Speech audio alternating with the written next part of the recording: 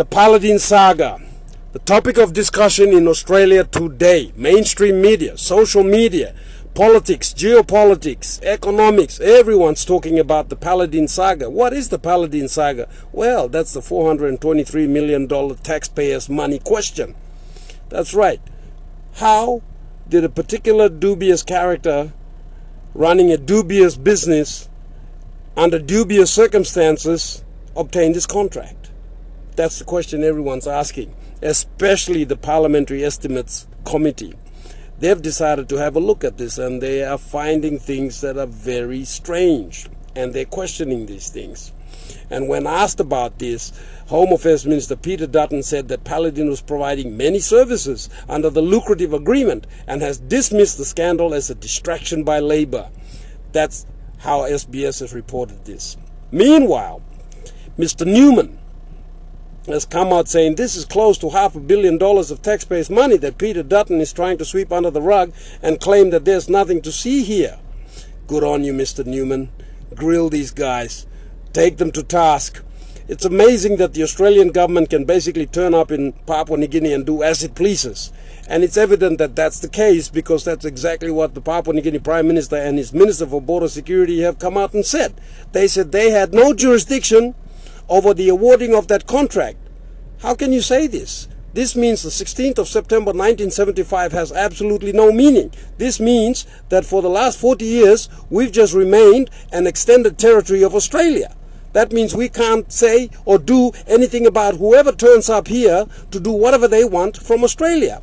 Are you serious? This is not the type of response that a Prime Minister and a Minister ought to be making.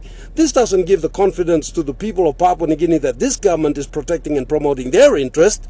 In fact, it highlights the fact that the national security apparatus of this country is either defunct or it has zero capacity and can't be able in any way, shape or form to perform its duties to protect the interests of this country and its citizens. This is madness. I predict that the Liberal government is going to go down for this, that they're not going to escape this. This is the curse of having subcontracted their responsibilities under the UN Refugee Convention 1951, which they are supposed to accept all people who are asylum seekers and process them before determining those that are genuine refugees and those that are not and dealing with them accordingly. They have decided instead to subcontract this responsibility to Papua New Guinea. And the whole point was so that they could use Papua New Guinea to deter further efforts by boat smugglers and anybody else who wanted to turn up in Australia. And all these people wanting to turn up in Australia are simply coming here because most of them are having their homes bombed by America and Australia and everyone else who says we need to bring democracy to those countries. That's really what's happening over there. Let's not talk about that. That's another subject matter. But I tell you what, the Paladin affair, guess what? It's receiving absolutely zero attention here in Papua New Guinea. It's front page news in Australia, but it's absolutely nothing here in Papua New Guinea. There was just a very small paragraph in about the third page of one of the dailies about the Paladin Saga.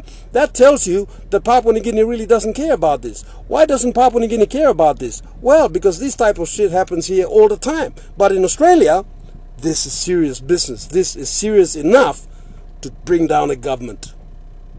Meanwhile, Paladin is paid almost $20 million a month. Experts reckon that to carry out that type of business, that type of activity, that type of responsibility would cost less than $3 million. That means Paladin walks away with $17 million profit clear per month or thereabouts. This is according to experts in the media and in the government and in the, Government Estimates Committee of the Australian Parliament. Meanwhile, Papua New Guinean guards are being paid $50 per fortnight. Think about this. Think about that.